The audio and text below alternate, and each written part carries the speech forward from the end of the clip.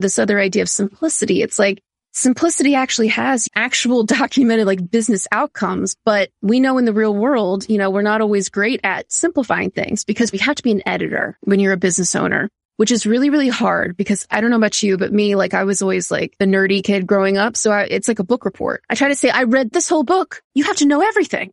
I got to tell you everything on the sales page, everything in the email, everything on the thing. That's how I used to be and still trying to filter. Right. Yes. Yeah. And so I think that's always, everyone's instinct because you're so in the business and you know every single thing. And that's how I was when I was a little kid because I was like a nerdy little kid, I was like reading the books and I want everybody to see how smart I am. But then I have to go through this process of saying like, well, no, I mean, they're only going to pay attention to, let's say like 3 things. Okay. Or they're only going to remember 1 thing. Welcome to the Juicy CEO podcast. Listen, it's time to give you some hard truths, so sit up and pay attention. If you don't know how to stand out online today, you have already lost. In order to create credibility, influence, and real staying power, you have to build a personal brand with some juice. So join me, personal brand strategist, coach, and breast cancer survivor, Monique Bryan, each Wednesday morning as I teach you all the tips and tricks I use to build my 6-figure brand while in remission. It's time for you to get to that juicy CEO status by learning from some badass women in business who've been where you are, showing you that juicy CEOs are made, not born. So sit back, relax, and let's get ready to get into the juice. Hello, my lovelies. You are in for a special treat because I have been dying to interview our next powerhouse guest. I discovered this woman on Medium through one of her articles that she wrote. Then I tracked down her podcast. Then I tracked down her YouTube. I bought her book and I fell in love with her newsletter. Everything she was putting out was just so juicy because she deals in one of those subjects that I am just fascinated by, and that is consumer behavior. Like when I became a marketer, I became obsessed with why people do what they do. Why do some take actions? Why don't others? Why are some loyal to some brands and not to other brands? What can we do as small business owners to tap into that? So finding Jennifer's content was a wish come true. So allow me to introduce Jennifer Kleinhans to the Juicy CEO stage. She is a recognized authority in applied behavioral science. Jennifer is the founder and managing director of applied behavioral science consultancy, Choice Hacking. There she helps global businesses ethically apply behavioral science and psychology principles to their marketing and product experiences. You can find her on her popular podcast, Choice Hacking. You will love it.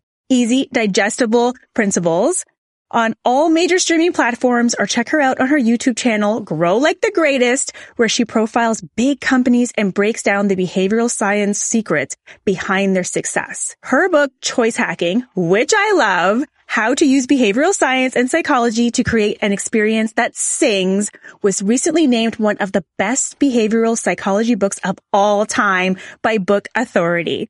So welcome, Jennifer. Yes. Thank you so much for having me. I'm so excited to be here. Oh, I'm so happy to have you. And I just want to start off by saying this was a question I had for her off before we started recording. So she lives in the UK, but she does not have a British accent. And I want her to just tell everybody why that is, because I was just like, what's going on? Yeah, no, I confuse a lot of people. So I am originally from the US. I moved to Australia for a job with an advertising agency, and I met the man who is now my fiance, who is British. And so that's how we ended up in the UK from Australia. It's a little bit of a strange story, but here we are. I love that. And you have a very interesting story on how you left corporate to come and do what you do now. So before we dive into all of the juicy bits about what you're going to share, I love to tell the audience like where people started, right? So I would love if you could share a little bit about your story and your journey. Yeah, absolutely. So you're right. I mean, relatively recently left sort of like the corporate world for entrepreneurship and running my consulting firm, Choice Hacking. And actually, this is the second big career shift I've made in my life. So actually, my very first career, I was a classical violist. So I was in orchestras and like touring around. I was teaching. I was being a little bit of an entrepreneur, I guess, within the music industry myself. So obviously playing, but then I started something. It was basically like a booking company. So I would be the intermediary between somebody who needs musicians and the musicians. And I sort of discovered this love of business. And I was like, oh, this is really interesting. I really like this. Sometimes a little rough to be going through that audition process all the time. I imagine what it must be like to be an actor. It's kind of the same thing. There's things out of your control and you're just sort of subject to the whims of a lot of people. You're under someone else's microscope. Yeah, exactly. And they're like, oh no, you're this, you're too that, you're whatever. And I just didn't really like that. I wanted something to kind of be, under my control. And entrepreneurship is the way I did that. So I went back to school. I went through advertising school, eventually got an MBA. And long story short, I started working at AT&T. I did product innovation. I did customer experience, digital marketing, and eventually found my way agency side, found my way first to Australia and then to the UK. And the whole time I was sort of, I guess you'd call it client side or corporate side. I was always really interested in using what I was calling behavioral economics at that time. And I guess I'd been introduced to it like everybody sort of is, like through Freakonomics and sort of, pop behavioral economics. But I started to get into it. And as I went through my MBA program, I was doing like self-studying, but then I was also learning about, consumer psychology and, behavioral economics there. Now I sort of use the phrase behavioral science because to me, it's kind of an umbrella term, right? You could have like psychology, you can have behavioral economics, you have a lot of things under that umbrella, but it's exactly what you said. It's the study of how people think, how they make decisions, how they process information. And you know this, and I know this, like marketing is all about those topics, right? And I think for me, because I came from a creative background, I came into advertising and sort of the corporate side, and I would see like these two camps of people. There would be like the creative people, and there would be like the non-creative people, like the sciencey numbers people.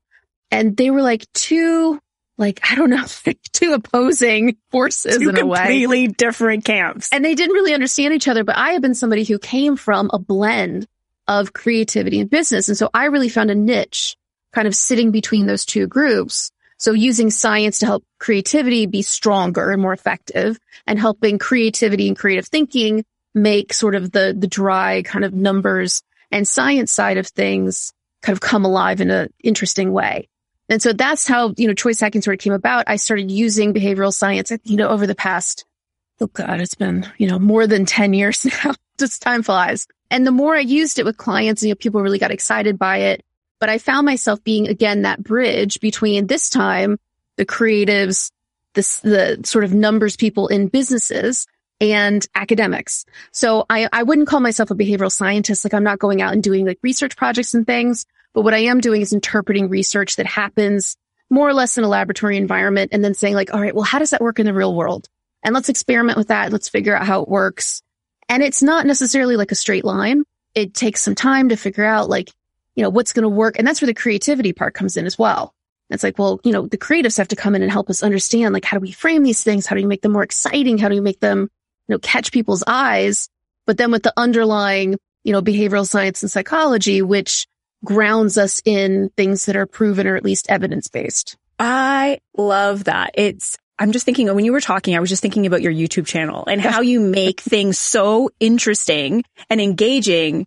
And you do take these relatively maybe complex principles and make them fun and digestible for people to understand. So I totally see that bringing the science and the creativity together, because I'm not going to say I'm anti-science. I'm more like my brain just doesn't want to absorb dry material, but I am obsessed with like, how do the people know why the people do what they do? So I love that there is somebody like you who does that. And you sound like you've been entrepreneurial your whole life and it was just taking a while for you to tap into it. And now that you have, we're all very grateful. So you went on and you started your company called Choice Hacking, and choice stands for something. Right? It does. Yes, it does. Tell the people. Yeah. So I use a model called Choice, which, I created, and then obviously was good because it kind of matches the book and everything. But basically Choice, it's an acronym.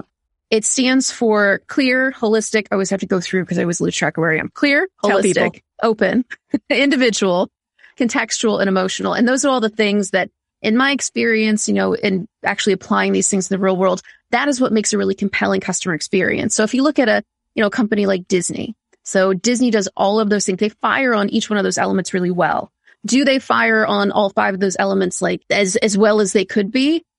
No, but nobody does really. And, it's not that every brand has to be doing every single thing the best in the industry, but they have to pick the 2 or 3 things that they're going to excel at. Like Disney, I would say, excels in emotion, right? So, this is something like they create magic. It's a great experience, but they don't forget about the other 4 components of this, good customer experience. It's still individual as in personalized. It's still really clear, easy process to go through. Things like booking online, product called Magic Band, which makes everything sort of seamless in Disney World, for example. So this is the thing that I found is all of these companies seem to share these 5 elements.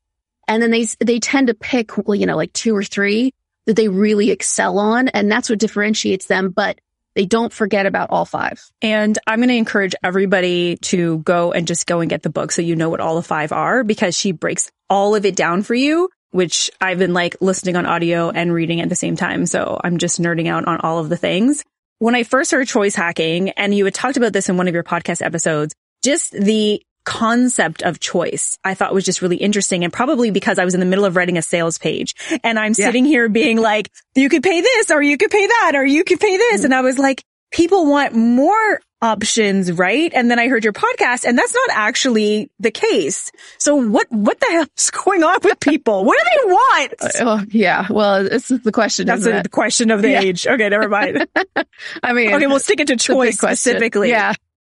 Well, I think there's something in this idea of choice. It's called the choice paradox, right? So I didn't invent this. Like very, very smart people. Barry Schwartz is a professor who invented this idea of the choice paradox, which basically says people need enough choice, but too much choice will turn people off. It'll make them anxious. So I think about like college admissions, for example. If you apply to 25 schools and 25 schools accept you and you have to pick between 25, all of a sudden that becomes really, really stressful because there's so many options and I'm going to have to give up something to go someplace else. And it's like, oh my God, how do I do this? But if you get accepted into 2 schools, well, suddenly that's a much easier decision. Those could still be, great schools. These are, it's a place you're going to spend for 4 years, but it's that idea that like, it's almost like a little bit of a curve, right? So it goes up and that's good. And then it hits a point where it's just too many choices, too many options. And it starts to go down. And then I get anxious and I'm upset about it. It's like, a lot of times people just get analysis paralysis and they won't make a decision at all. So I think, this idea of choice and options is really important, especially for business. So if you think about, let's say like a brand like IKEA. So IKEA, when you think about choice, you're like, oh, I don't know. I go into IKEA. There's a lot of choice. There's a lot of different products. And that is true. But if you look at, let's say, a dresser, they tend to offer a piece of furniture in generally 3, sometimes more, but they will always tick the 3 boxes of black, white, and oak are usually those 3 that they'll do. Some products have a little bit more. Some products always have 3. But the reason that they do that is because it's simple. It's easier to make a decision because you have to kind of compare across a lot of things. First of all, they've got you trapped in an IKEA. So the chances you're going to leave without a dresser are very low because it's sunk cost and I've been here for a long time. I'm getting hungry and I've been walking for hours and I'm arguing with my spouse. I don't know what's going on. But once they kind of get you focused down on the product itself, it's like, oh, okay. Well, that's an easy decision. It's, what goes? Like, what goes with our other furniture? Like, it's not this huge complex thing. Okay, well, now I've got this dresser and it comes in 8 sizes and it comes in 35 colors. So how do I pick between all of these things? And then you get anxious and you go, you know what? I don't need a dresser. Like, let's just get out of here. I'm done with IKEA. So a good example, Apple is probably the other example. They're sort of straying, I think, a little bit from their simplicity of choice, which was inevitable because they have more products. But you remember even like 10 years ago, you would go in and they'd have a phone and that would be like the choice. And then they started to add like another size phone. And now it's sort of going more and more and more. But they were always for many, many years, like very simple in how they presented a choice. And it was like, if you want a phone, this is what you get. If you want a laptop, this is what you get. If you want, way back to the iPod, this is what you get. You get the Nano. The iPod. Yeah, you get the click wheel or you get the screen. And those are like your 3 choices. But yeah, I think Apple's still a really good example of, they get you into a store even, and there's not a million choices, not a million products out on the table because they want to really focus you in on, hey, play with this product, figure out if you like it, and don't spend like weeks, days, especially when you're somebody who maybe isn't as comfortable with software, computers, things like that. Don't spend weeks trying to figure out all these different like peripherals and stuff. And like, I am old enough to remember when, you would order like a Windows computer and you'd have to tick how much RAM do I want? How much of this do I want? How much of that do I want? Like, and stuff you didn't even really know what it was because this is like not the early days, but like the relatively early days of personal computing. And people would just go like, forget it. Computers are too complicated for me. And then you had Apple show up and have, a system that basically looks nice and it's easy to sort of work with and don't have a million products to choose between. So it became the preferred choice for a lot of people because it was just easy. It was simple.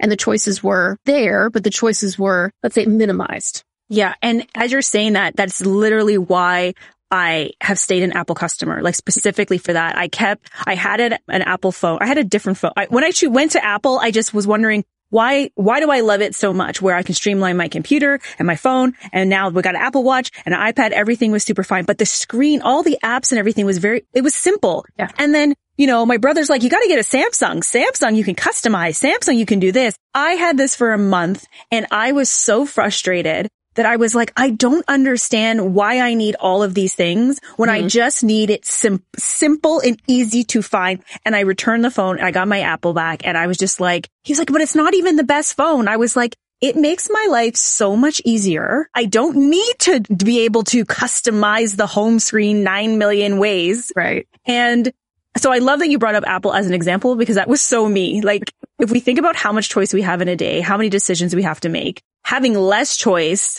and almost like having the professional make the decision for us will make our lives that much easier. Mm-hmm. So I know like it seems to me like, and you can correct me if I'm wrong, but your mission is really to make all of the different principles that the big dogs use, the Googles and the Amazons of the world, and have small businesses be able to apply it to what they do. Right. And that's what I really loved about it. Everything that you shared, it was like, okay, well, look how Starbucks is doing it. Look how Peloton's doing it. And then being like, oh, I can totally do these things inside of my own company, especially around like curating that customer experience. Hello, my lovelies. I hope you're listening closely because I'm about to come through with the juiciest of announcements. I don't know about you, but I am so sick and tired of Zoom learning and virtual connections. That is why I am so excited to announce that we have just opened applications for 25 badass women in business to join us in Miami in 2022 for the very first ever Momentum Personal Branding and Business Retreat. Yes, you heard me right. We go into Miami. But first, let's get something straight. This is not a rah-rah retreat or a conference. Momentum is a personal brand building experience. It's a 3.5-day hands-on training where we get to work. I am partnering with some of the top experts in the game. I'm talking marketing, social media, PR, intellectual property, branding. And over the weekend together, we are going to show you how to position yourself as a captivating industry leader who gets those premium paying clients and aligned speaking opportunities without a huge following or hiring an expensive PR team. Basically, we're about to bust your personal brand into the next stratosphere. Plus, you're going to enjoy a luxe venue with Miami vibes, get that decadent swag bag filled with pampering and business goodies, pose for a stack of juicy new lifestyle headshots, and of course, mouth-watering eats and treats that demand to be shown over on the gram. My favorite part is I've created the juiciest personal brand playbook that you're going to be able to fill out on the spot. So when you leave, you are ready to implement with strategy, confidence, and ease. So if you've been waiting for a sign that it's time to level up your presence and unleash your industry expertise, then this is the invitation that you have been waiting for. So here's the thing. We have limited spots available because we want to create this curated experience for every single one of you who get into that room. So once the spots are gone, they be gone. So if you know you want to be there, just visit bit.ly/momentum retreat. Now let's get into the episode. So I would love it if you shared, if you got any tips on like, what our small business people need to, because I mean, there are things like you said, we may not be able to do all of the things. Not everything may apply at that time, but I do find the way you teach simple enough for everyone to understand. So where would you have a start? Yeah. I mean, I like that you made that point, by the way. Like, I more or less agree. I mean, I think it's sort of my mission with putting together the content and things is, you see a lot of content around behavioral science and psychology or consumer psychology, and it feels like you have to have a PhD to understand it, which is silly because most marketers, I mean, even if you have an advanced degree, like it's not in anything academic really. Do you know what I mean? That's a terrible way to, I mean, I have an advanced degree in marketing. it can be academic, but it's not like a research study or anything like that, right? So again, like trying to, be the bridge between those two things. But yeah, it's interesting that you bring up smaller businesses because for me, like a lot of what I do with those big case studies, I mean, it's looking at what makes a business successful and kind of unpacking that. And I think that's a good sort of lesson for anybody. And interestingly, I have like a lot of fitness people that follow me and things too, who go like, oh yeah, this is really, I can sort of understand like how they're molding the customer experience to make me do or choose, something. So Starbucks is a good example. Like, why do I choose a bigger coffee when there's like a psychological trick to picking something smaller? I think there's a lot of people who can use these lessons in a lot of different ways. But I think, yes, demystifying sort of the approaches and the success that they've had from a psychological perspective is really helpful. And I think, part of what I try to get across in my messaging as well is like, there's a lot of reasons why something becomes successful. Some are within your control and some are without, right? Like Starbucks might be a good example because, they push the envelope in a lot of ways because we didn't really have a coffee culture, but they weren't the first coffee shop. Like the whole story, if people aren't familiar, is basically Howard Schultz, who eventually became the CEO, very famously, was their head of marketing when they were only like 5 people big. I mean, he was working in New York somewhere and they got him out and they sent him on a business trip to Italy. Then Italy has a very like, their coffee culture is very much a part of Italian culture. So there's little shops everywhere. And he started to see how people, were having conversations and building relationships. And they had what he called the third place, right? So this not work, not home. It's a place that you can go meet with friends, that kind of thing. And he took that and he expanded upon it. But again, like that, it might have just been the right time. Friends was a huge sitcom at the moment, and they sat in a coffee shop. The coffee shop. Yeah. So there's like, and Frasier even was like, in sort of a coffee shop, and that's where they went and that's where they, conversed. And these were like huge shows.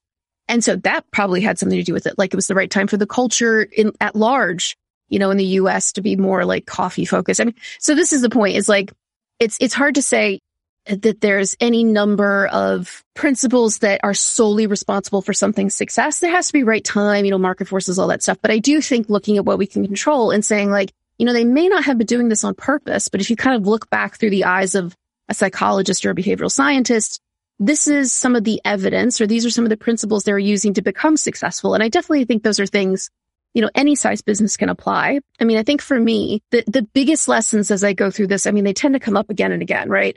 It's things about choice, managing choice. It's about simplicity.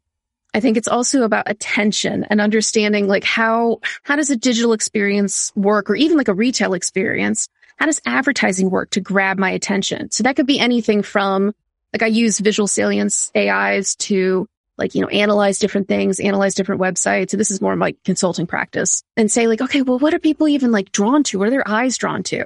Like, what instinctively do we pay attention to if we're walking down the street or flipping through channels, or even on YouTube and an ad comes up? What makes us stop and pay attention to that?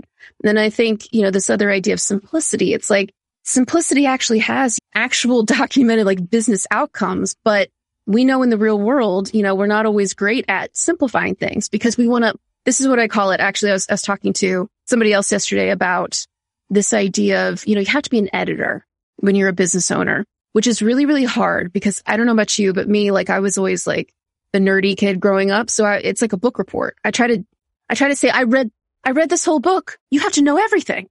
I got to tell you everything on the sales page, everything in the email, everything on the thing. That's how I used to be, and still trying to filter. Right. Yes. Yeah. And so I think that's always, everyone's instinct because you're so in the business and you know every single thing.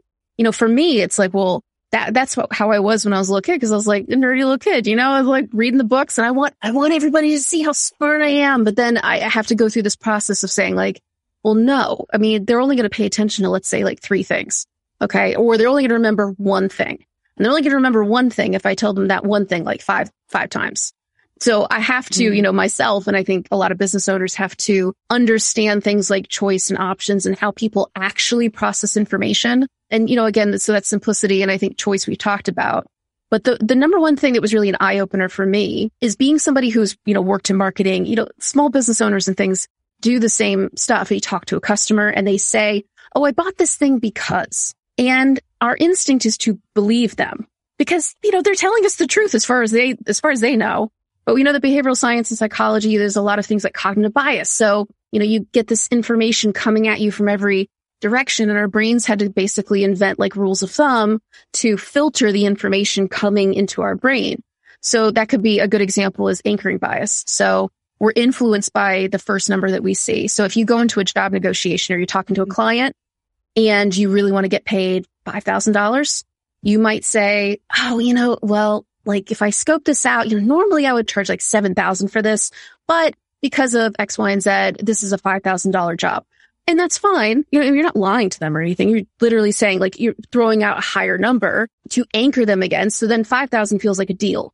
Whereas if you had said, well, I know a lot of my competitors are charging $50 for this, but I'm going to charge you $5,000. You know what I mean? You get anchored on the opposite. So it's like, oh, well, compared, because this is one of the things is like one of the cognitive biases, like we take the context around us to take the information in front of us and we compare it against other pieces of information. So even if it has nothing to do with anything, our brains start to kind of hook on to things and say like, oh, well, in comparison, this feels like a lot of comparison. This doesn't feel like as much. So, I mean, it's just an example. So things like cognitive biases kind of get in the way. And, I tell this story quite a bit, but I think it's a good one. So back when I was in pat myself on the back. I think it's a good story. I believe you. When I was in graduate school, we were doing, interestingly, just like a student project on, we'll call them a popular fast food brand that I eventually worked on way down the line, like for real. But in grad school, it was just kind of one of those things. You go talk to customers and you create like a presentation and you get to know like why they might be doing what they're doing. But we got a group of moms together and basically talked to them about, we'll call it like an enjoyable meal for kids. This enjoyable meal has toys, it has fun, little snacks and things. But a big fast food place might realize that, like 20 years ago, this is not a very healthy choice. So they've gone through this journey of trying to, make what's in this enjoyable meal a little bit more good for, for kids, right? So put in some fruit, put in some milk, all that kind of stuff. And you talk to moms and say like, hey, why did you last Thursday, you told us that you took your 3-year-old in and you got them, a meal from this place. Why did you do that? And they're sitting in a group of other moms and you could see them think and then kind of look around and they would say like, oh, I know they've done a lot to kind of improve the health of this enjoyment meal. And I just, I think it was a good choice because we didn't have a lot around us. And I know that there's fruit and there's milk now and all this. And what's happening is probably the kid saw like the toy on the window and went like, oh my God, I want that Pokemon or whatever. Right now. They're throwing a fit or doing, or maybe you just were like out of options and it was just like an easy, expedient thing to do. And, and this is like at the time having, no connections or anything with the actual company, but I just started to look at it and think, well, I don't know if that's really true. I think you're saying one thing, but you're doing something else. And it's not necessarily that the point that I'm making is the moms, they're sort of afraid of what the other moms might say. They're afraid of getting judged in a group. And that's certainly true. But if you ask them, well, is that really why you did that? Did you kind of like lie to us like about why you did that? It would say, no, that's exactly why I did it. Because, we have these sort of mental tricks that our brains play to like make up this story like, oh no, I mean, I'm not the kind of person that would feed my kid junk food. So it must have been because the food is healthier. I mean, there's like a lot of stuff that I'm throwing in here that we could like unpack about how people think and the stories we tell ourselves and all of this kind of stuff. Things about like our own identity. Like if you think of yourself as someone who's in shape, or if you think of yourself as someone who's like a conscientious parent, things like that. It just filters through the information between why you actually did it there up in your brain and what you say, what you tell people about why I use this product or why, I did whatever I did. So that was really an eye-opener for me. And it's not to say that things like focus groups or talking to your customers isn't good, but I do think it's one of those things. Once you understand how behavioral science and psychology work, you start to say like, oh, okay, well, let's just see what they do. Let's experiment. And I do think that's maybe the last lesson about how you can sort of apply these principles is I always tell, anybody, 'cause I work with businesses really of all sizes in my consulting practice. And I always emphasize, and every single business has this issue. Like you have to experiment. You have to try more than one thing. And it stinks. Like it's a pain in the butt to like go through and spend all this time and make 2 versions or 5 versions and put it in front of people. But luckily, so many businesses have a digital presence or that, they're online, they have a website, all of that. They have social media. They can test things. And you'll see that happen on like my Instagram and things like I'll try stuff. It can feel risky. It's really tough, especially if it's a small business and like your face is on it. But you gotta just remember, you have to experiment with things because it's never a straight line between, oh, they did the study and it said this thing. And that's absolutely going to work for my customer in this context, in this environment. I mean, in various countries, and like people are just different, like everywhere. So you have to just try stuff and see what sticks. It might work, it might not work, but don't just throw things out and go like, ta-da! You have to try. You have to try. Like, I'm done. Yeah. I worked on it. I'm finished. You didn't buy it. I suck. Well, or, like, hey, you didn't buy it, so there must be something wrong with you. And I think that's the trap that a lot of people can sort of fall into again, because, you do the work and you put it together and you're like, well, that was a great campaign or that was a great piece of content. But, if nobody downloaded it, actually, was it? I mean, take the same piece of content, reskin it, reframe it, like think about using different language or chopping it into smaller pieces. I mean, chunking is another good example. But yeah, I'll sit here all day and just throw out like principles if you let me. But I think, again, like it's, simplicity, it's choice, it's experimentation. I love definitely when you talk about content. And that's a big thing that a lot of my clients come to. They're like, well, I've been doing what you told me. I've been putting this out. Nobody clicked. Nobody's buying. Right. And it's like you were saying, people have so many things coming at them at any given time. Everybody is different, processing information at different times. So there is no way to know, one, if they even saw it, two, if they ever read it, three, if they understood it. Right. So this is just a message to everybody. Do not give up on yourself after one try. Keep on experimenting. Yes. That is a special message from us both. And I know you talk also about just like the experience that people are in, like their environment that they're in when they're making a decision has such a big impact on that purchase or that action that they're taking. And it made me think of every time I go to an event, and you know how there's always something being sold at an event. Like it doesn't even, you paid for the event, you didn't pay for the event. There's like a t-shirt or a poster. And I think of like when you go to a concert, you always want the t-shirt. You always want whatever that stuff is. I don't know if you 100% love it by the time you like a week from now, but definitely when you're in the moment, there's this like wanting to take the experience with you. So I don't know. I don't actually have a question around it. I just thought it was super powerful that you had brought it up. No, I think it's a really good point. I mean, and I think the example that you just used of a concert, I think is a really good one because it goes back to this idea that, we sort of assume that people make logical decisions, right? That, I've made the case and I've shown it to you. And obviously you will choose this thing I have put in front of you. And actually like emotion is the thing that's driving most people. You're in the moment, you're at a concert and you're like, yes, I'm always going to want, I don't know, BTS t-shirt. I'll spend $50 on it. And I'm going to wear it every day or, whatever. I mean, for me, it was like NSYNC or Backstreet Boys, right?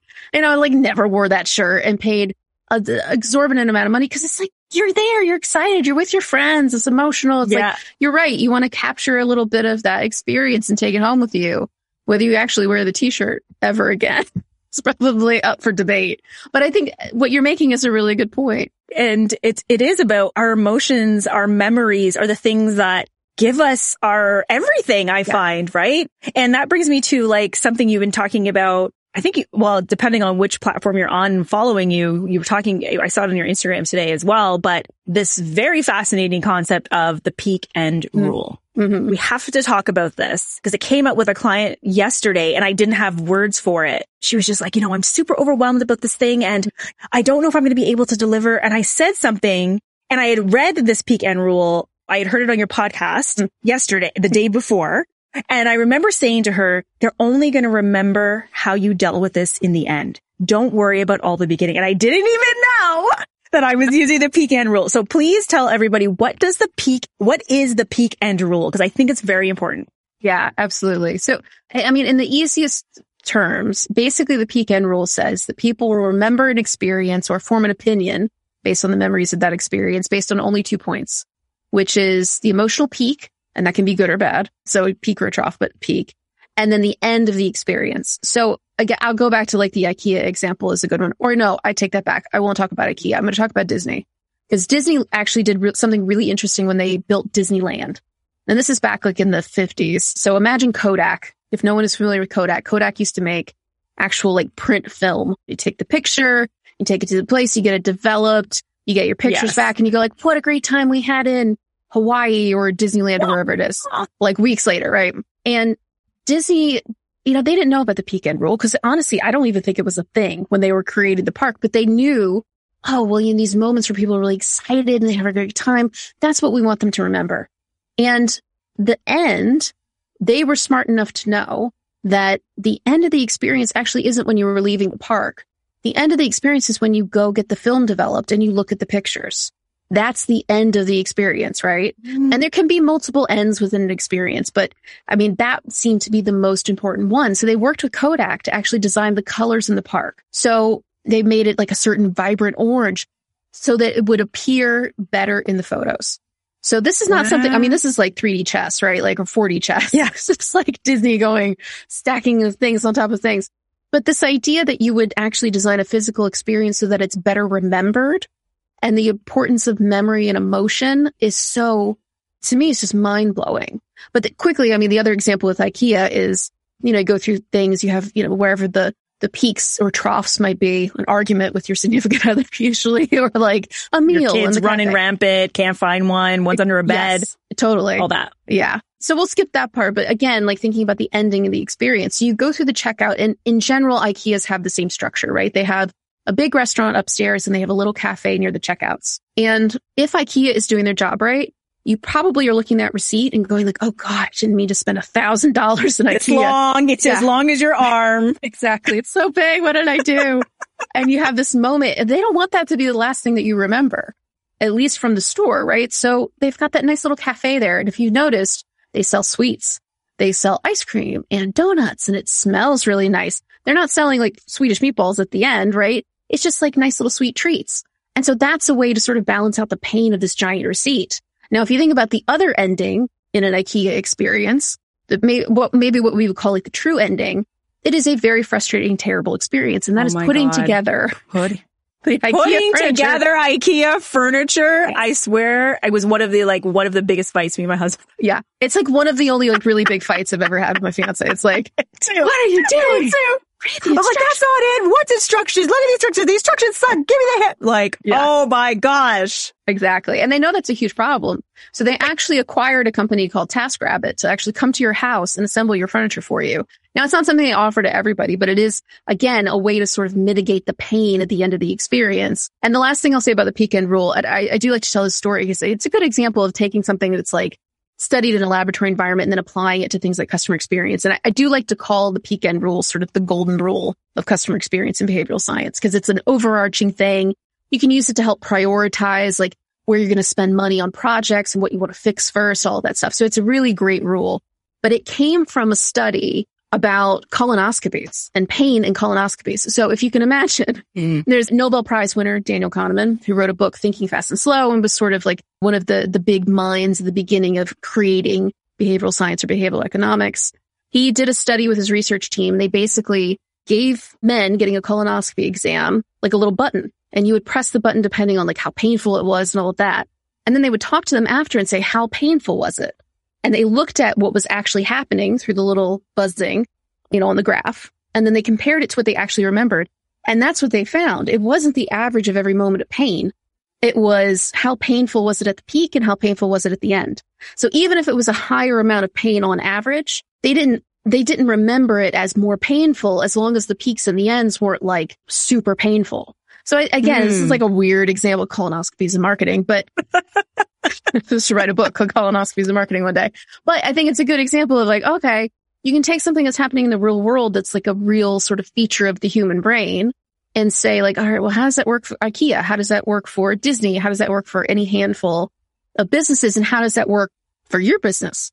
Right? And where are the peaks and where are the ends? I mean, even just doing that work, I think is really important. I totally agree. And I love that example. And I remember watching your YouTube video about IKEA and that idea that they're putting this cafe at the end. I'm like, you guys are so smart. They're and very it sneaky. Automatically, very sneaky. But it made me think about my customer journey and the experience. And when people decide they've finished a membership or finished a program, like what do I have in place that would have them feel great and not guilty about leaving? Or because people do feel guilty if they've been in something for a long time. They're like, you know what? I get a lot of messages like that. Like, I'm so sorry. I think I'm going to do that. Like, and I'm like, listen, it's totally fine. Like everything has its time. We wish you all of the best of luck. But it did have me think there's more I could do to make them feel great about the time we did spend together. Right. So I'm so glad that we could talk about that and really make that our peak end rule for the podcast. I was like, that is something I was really, really fascinated with. I learned that. Yeah, I like it.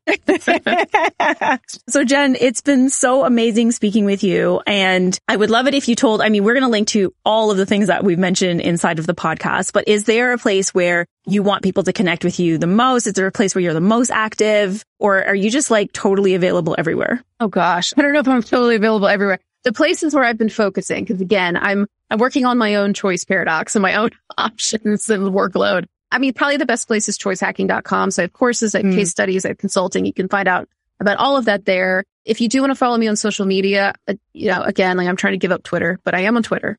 LinkedIn is a great resource, and Instagram seems to be growing like crazy because people are just really responding to it there. So there's a great community. Content. Yeah, a lot of people commenting and having really good conversations. So that's great. If you want to find the podcast, it's just Choice Hacking. Just search it on any podcast platform. And then the YouTube channel is called Grow Like the Greatest. And that's pretty much all the places where I am. But you'll find me in one. You'll catch me on one of the channels. Okay, fantastic. And I really want to encourage everybody to go definitely, listen to the podcast, and they're just because it's just such digestible content. That's what I find. They're 15 minutes, 11 minutes, at the most, yeah. Real quick and easy and valuable content. So Jen, I want to thank you so much for all that you do. We appreciate you. Keep putting all of that juicy stuff out into the world. Keep putting that up on Instagram because it's all juicy, shareable posts that we can share with our other business friends. And I want to thank you so much for being here. Awesome. Well, thank you so much for having me. If you enjoy this episode, then make sure you hit subscribe so you don't miss the juice every single week. And if you thought this episode was super juicy, it would mean the world if you gave it a 5-star rating and left a review over on iTunes, so I could keep bringing the juice to more people who need it. And if you want to win some juicy swag, I want you to take a screenshot of this episode from wherever you're listening, then post it to your stories and tag me over on Instagram at MoniqueBryan_co. That's Brian with a Y, and you will automatically be entered to win. Until next time, my lovelies, keep building that brand over a business and raising your juicy CEO status.